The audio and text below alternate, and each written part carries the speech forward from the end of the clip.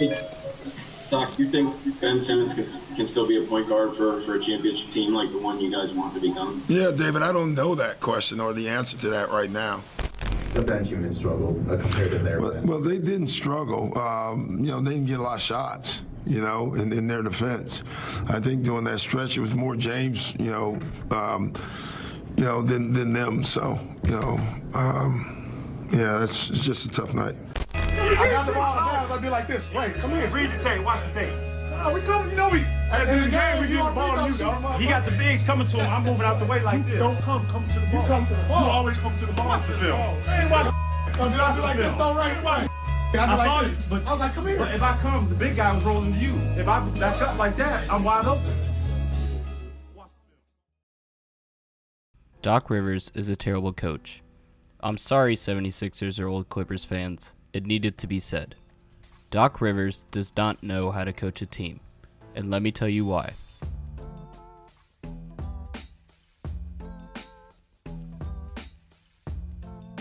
Doc Rivers is ranked among one of the best coaches of all time, but is it really deserved? A lot of people point to the Celtics championship for his success, except this is an instance of an assistant coach being better than the head coach. So instead, let's talk about his losses. Doc Rivers is notorious for blowing leads. Do you remember in 2016 when the Warriors blew a 3-1 lead and the world went crazy in the NBA? Well, Doc Rivers has done that as well, 3 times, and is the only coach to have ever done this 2 times or 3 times. 2003 Magic, 2015 Clippers, and 2020 Clippers.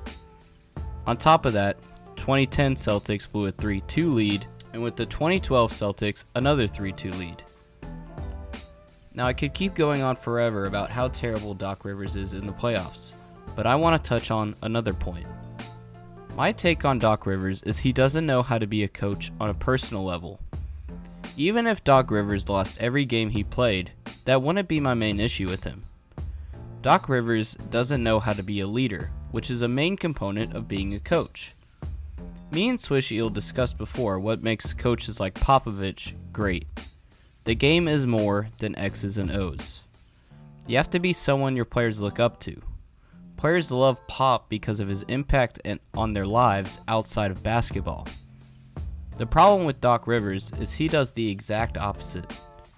Anytime Doc Rivers has something bad happen, he looks to shift the blame, which is not what a coach does. A coach's job isn't to save face when asked whose fault it is. Instead, they should be talking about how they're going to fix the problem. Recently, Doc Rivers accused Harden of being the reason for the Pistons' loss. Do you understand how that could look? The man you just traded for, you're already saying isn't good enough. But this isn't the first time. Obviously, we all remember last year, when Doc Rivers said that Ben Simmons couldn't be the point guard on a championship team. Afterwards, we all saw how that unraveled. Now, I'm not saying that Ben Simmons doesn't deserve some of the blame or that he didn't have a role in what occurred. Obviously, he played atrociously. However, as I said, a coach regroups with their troops, not causes mutiny between them. I've talked about this many times before, but it keeps getting ignored.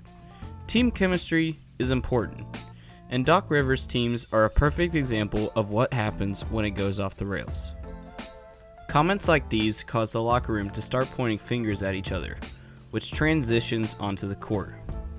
Whether players are willing to admit it, this shifts how they look at each other and how they interact, in and out of the game. And again, Doc Rivers has a history of doing this. After Doc Rivers was moved from the Clippers, the organization opened up with similar complaints, saying the organization ultimately determined that the locker room, as currently constructed, lacked the requisite leadership to be a true championship team, according to Jovan Buha from The Athletic. There were also many reports of conflict between Kawhi and Paul George against Rivers, but Doc's history goes even further. Chris Paul reportedly also had some issues with him while under him in LA. Bleacher Report continues in another article saying, Rivers became as prominent a character in the workplace drama as Paul or Griffin or any other member of the roster.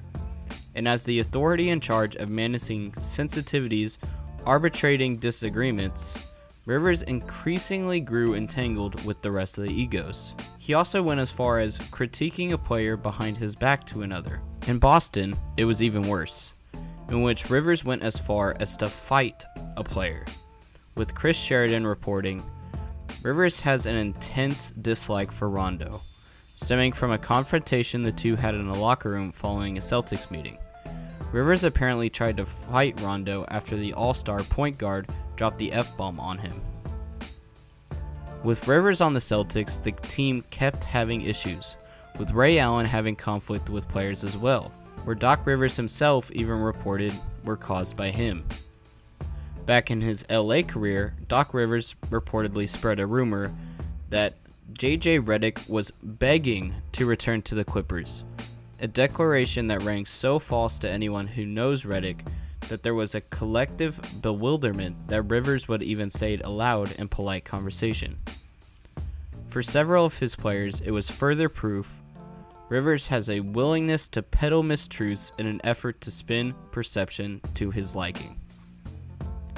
That quote perfectly summarizes the point I'm trying to make. Peddle mistruths in an effort to spin perception to his liking. Doc Rivers is trying to spin the story however he can for himself. That is not what a leader does. Bleacher Report finishes its article off, summarizing it perfectly again, saying, Doc Rivers might not, in fact, be the ideal coach for a team of strong veteran personalities. This is Rivers' problem. He feels his own image is more important than a teammate's image is to the other teammate. He says anything and everything he can to boost himself up, even if it pushes the rest of the team down. These are not the actions of a leader or a competent coach. As a coach, your locker room shouldn't look like this, but more like this. Doc Rivers should not be ranked towards the top of coaches, but should rather be towards the bottom. Until Doc Rivers can learn to coexist with his players and have them coexist with each other, he will never see success in a team-type position of power.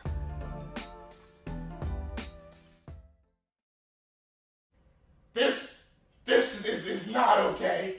This needs to stop now. Hold up. Wait a minute.